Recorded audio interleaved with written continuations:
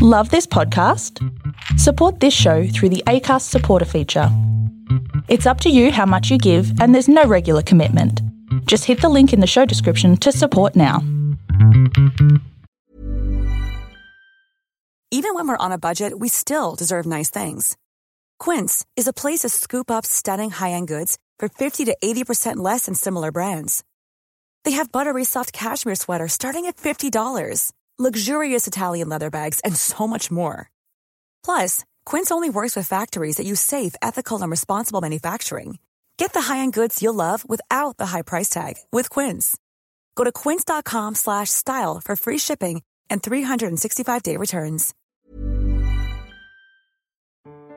Do you miss the days when all the answers to life's big questions could be found in the juicy pages of Dolly Doctor? Sex, friendships, relationships, family, life stuff. Dolly gave us total honesty with zero judgment. We learned that it wasn't weird to masturbate, like a lot, and that periods can sometimes be tricky, unpredictable things. We talked about what to do when we had a crush on someone and how to get over relationship breakups. Having Dolly to turn to made all that teenage angst a bit more bearable. Adulthood was around the corner. We would all get our shit together, move to the city to become big-time businesswomen and sleep with Harrison Ford, like Melanie Griffiths in Working Girl. Was that just me? Life was happening. And then we all grew up and realised that everything is still confusing. Welcome to the Big Sister Hotline.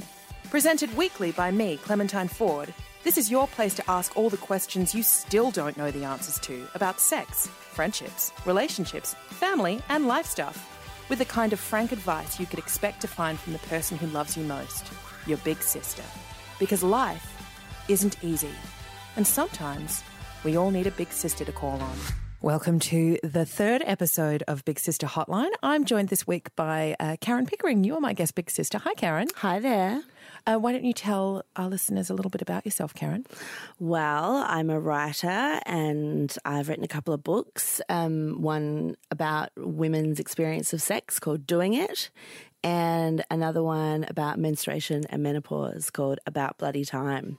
So niche things then, really. Yeah, you know, stuff that nobody cares about except for half of the population. Well, we're going to get right into the questions as we always do. And our first question today comes from Lauren, who actually lives in London. Hi, Lauren. Hi. Now, you messaged me last week with a bit of a thorny question about flirting at work. Do you want me to read that question out or do you want to explain it? Yeah, sure, I can explain it. Basically, I work very closely with someone and I get on very, very well with him. But there's a little bit of kind of an undercurrent of flirting at work. But I guess the issue is that this man is someone who I both have to work very, very close with, but he's also someone who both has a partner and 2 children and is also kind of 15 years older than me. So I guess my question is that at what point does something that is a little bit of flirting cross a line when you're talking to someone who you get on very well with and have to work very closely with, and when is it more than okay?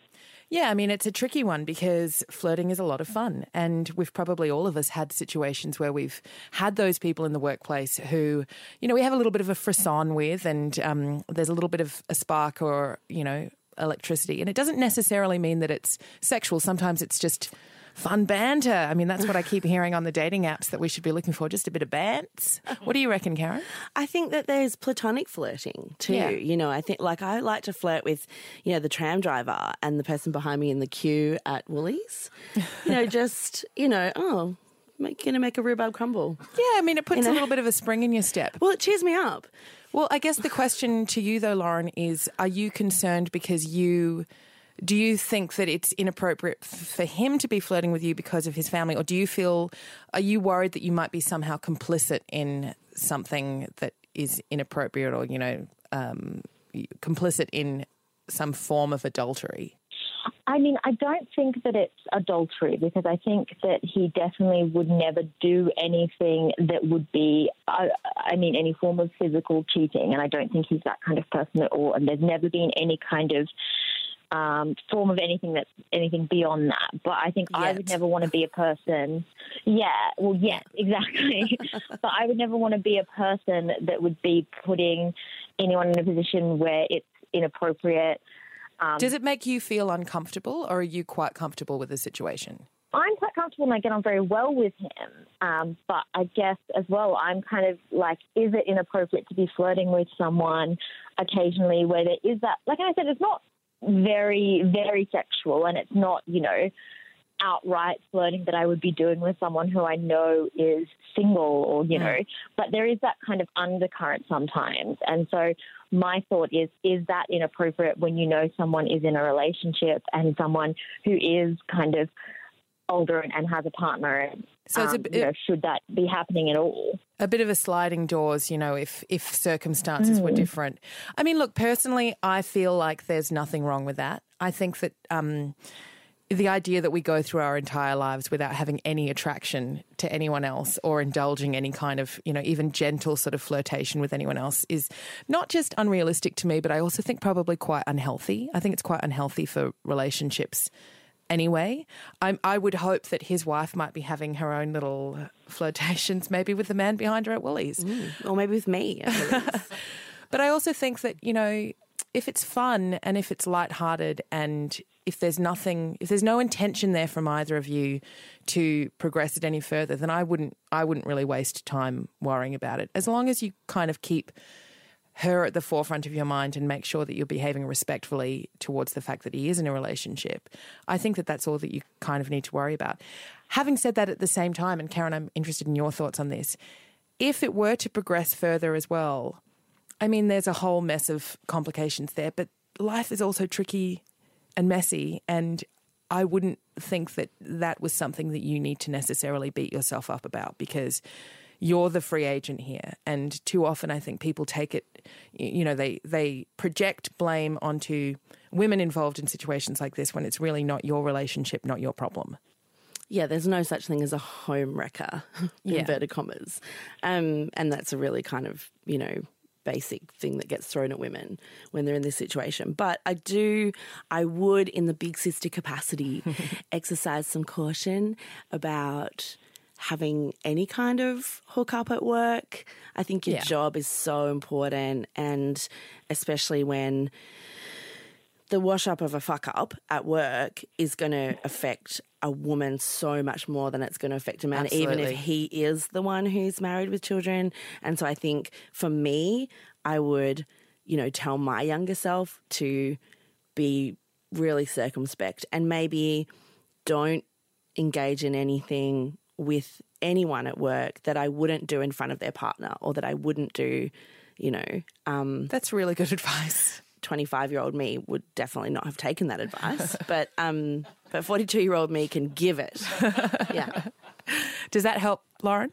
Yes, completely. I think that makes me feel a lot better. I'm really glad that we made you feel better about the situation because that's what Big Sister Hotline is all about. Thanks, Lauren. Take care. Good luck.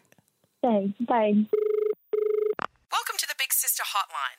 Now, this one's actually quite sad but also hopeful, and I really hope that we can help Kate out. Kate asks, "Hi Clem, I'm a young widow, mid-30s, getting back into dating after 8+ years out of the dating game.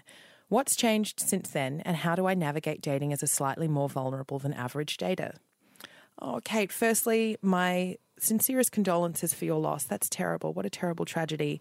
And but also congratulations to you for, I guess, getting back out there and, not wanting to close the door on your romantic life. That's a really impressive thing. And, from the outset, I think that we would both like to say that we wish you the best of luck in that endeavour. Having said that, dating apps are a fucking shithole. We wish the news was better. Sorry. We wish that we could give you, more reassurance about dating apps. But dating apps aren't dating. Yes, that's right. Dating apps are a passageway into what can be some very nice experiences with some very lucky people who will be lucky to spend time with you. But I guess I recently, in very different circumstances, also re-entered the dating game after about 7 years out of it.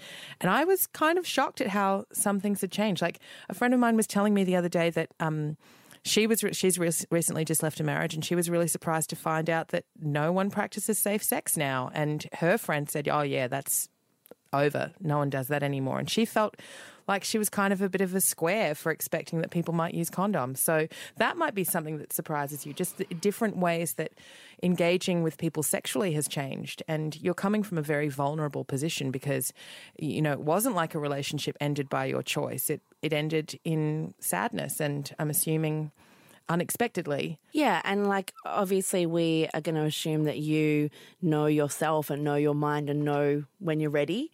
And if you are, that's great. But you also sound very self-aware, and that you know that you might be more sensitive or vulnerable about, intimacy or, sex or whatever. Yeah, my point before about dating apps not being dating was also that there are people who still do meet in the world outside of apps. And, I guess I would take care with the apps because I think that they are incredibly brutal. The advice that I've given to other people is that think of dating apps like poker machines.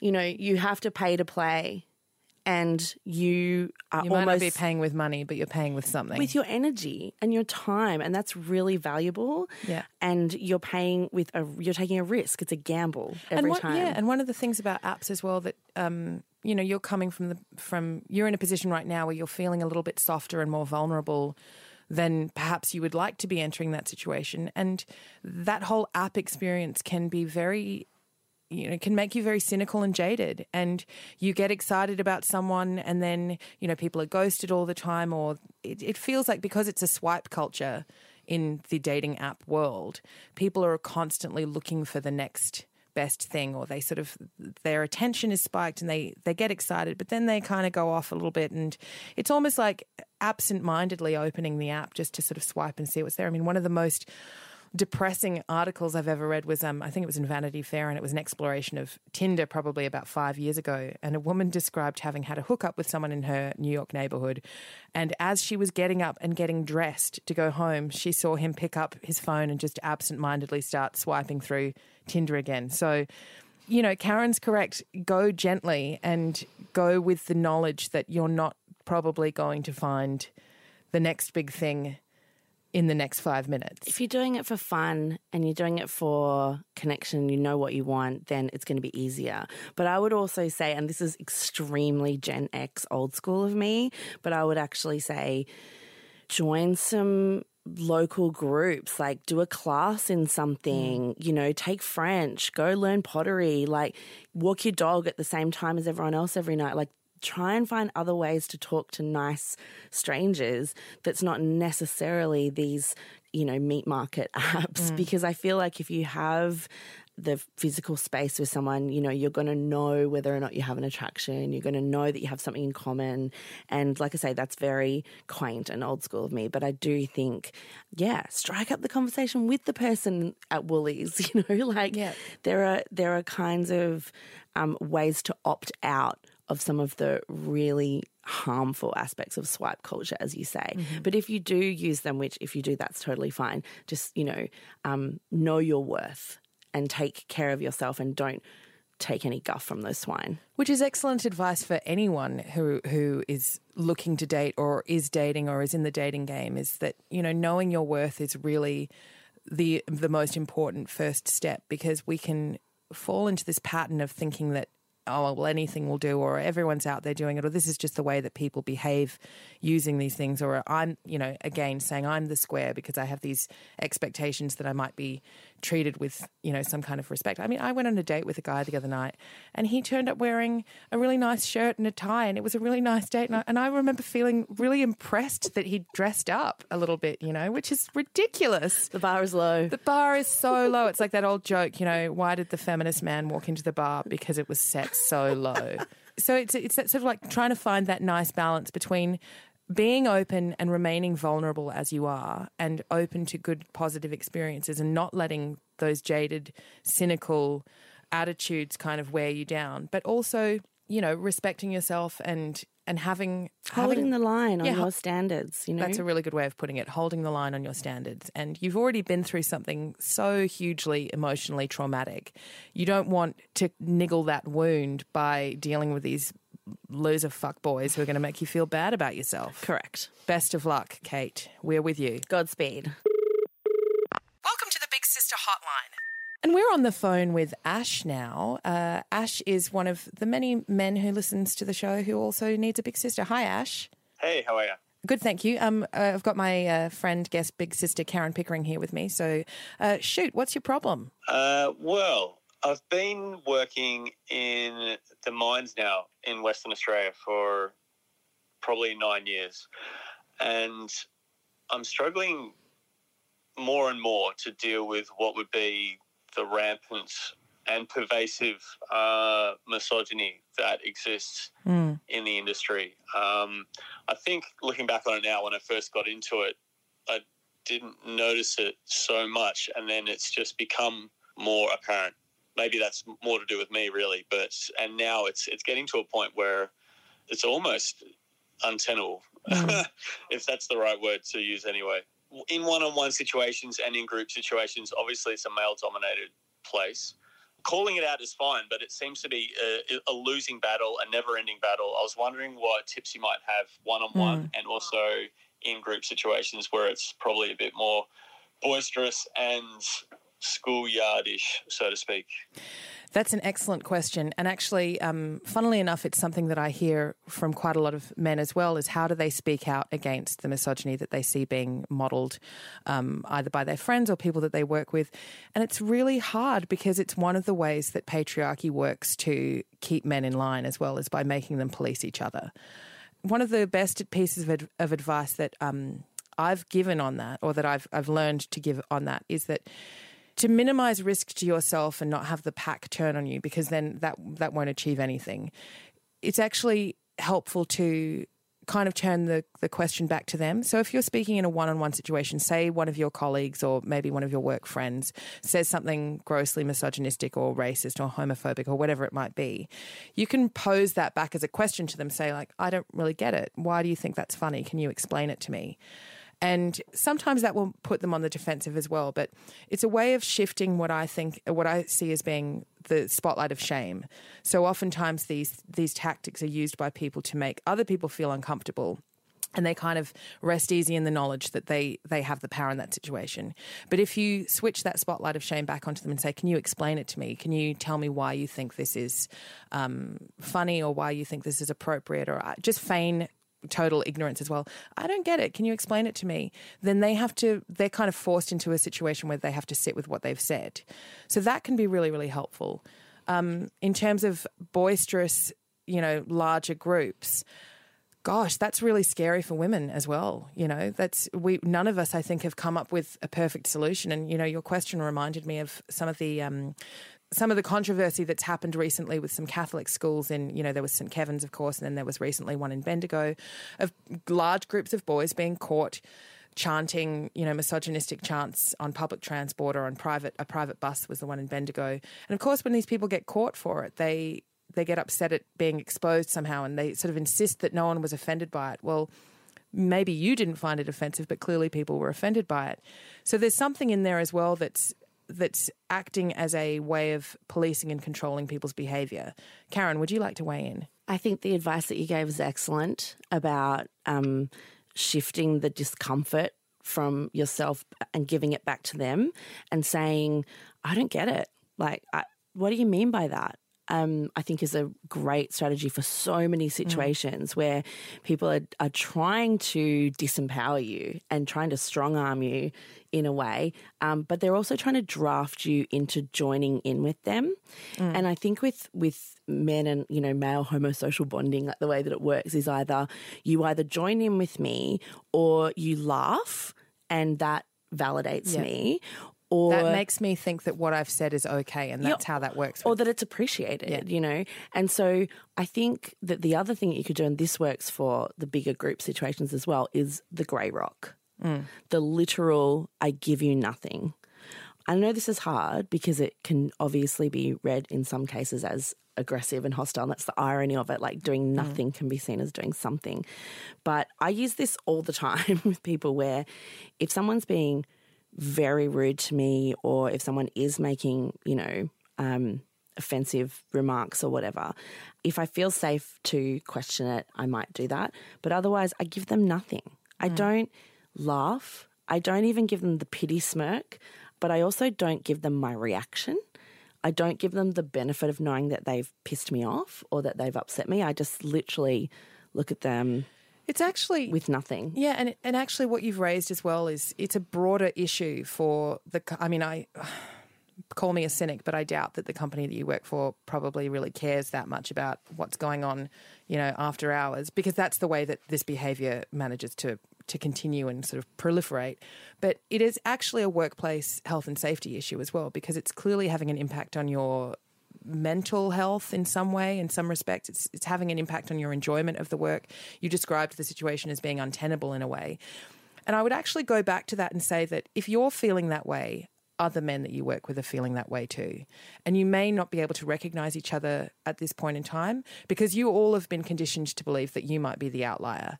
When actually I think that there's probably lots of men who are feeling the same way that you are. And if you can somehow figure out how to find them, and maybe by using Karen's tactic of, the grey rock, or just not smiling, not engaging, or even just saying, I don't think that's funny, or can you explain why you think that's funny? That actually indicates to the other men who are feeling the same way that you are that they're not alone either, and they will start to seek you out, and you can slowly start to form alliances and, kind of develop a group that sits in opposition to that behaviour until hopefully at some point you become the majority and they become the minority. Does that help? Yeah, it does. It's funny that there are some responses that have been like that, but of course in that sort of really caustic environment, it's mostly then aggressive responses back. I think the one I get the most is, clearly I'm a homosexual. Oh, yeah. Yeah, you like women, so you must be a big gay. Yeah, of course. But the response to that is always, that's why I'm in mining, man, because there's 300 dudes out here. Yeah. So. Well, unfortunately, it's not a problem that is easily solved, which is why we're all out here trying to dismantle patriarchy for the benefit of everyone. But thank you so much for your question, Ash. Really appreciate it, and I hope that has been helpful in some way. Yeah, thanks, guys. Cheers. That concludes another Big Sister Hotline for the week. You can send your questions into bigsisterhotline@gmail.com, or you can just message me on Instagram. It's just @Clementine_Ford. We take questions on all topics, and thank you so much, Karen, my guest this week. You've been amazing, filled with so much great Big Sister advice. I love you. I love you too. It's been my pleasure. Big Sister Hotline. The phone line is open.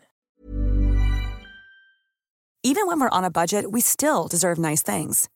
Quince is a place to scoop up stunning high-end goods for 50 to 80% less than similar brands. They have buttery soft cashmere sweaters starting at $50, luxurious Italian leather bags, and so much more.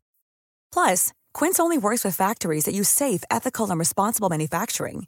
Get the high-end goods you'll love without the high price tag with Quince. Go to quince.com/style for free shipping and 365-day returns.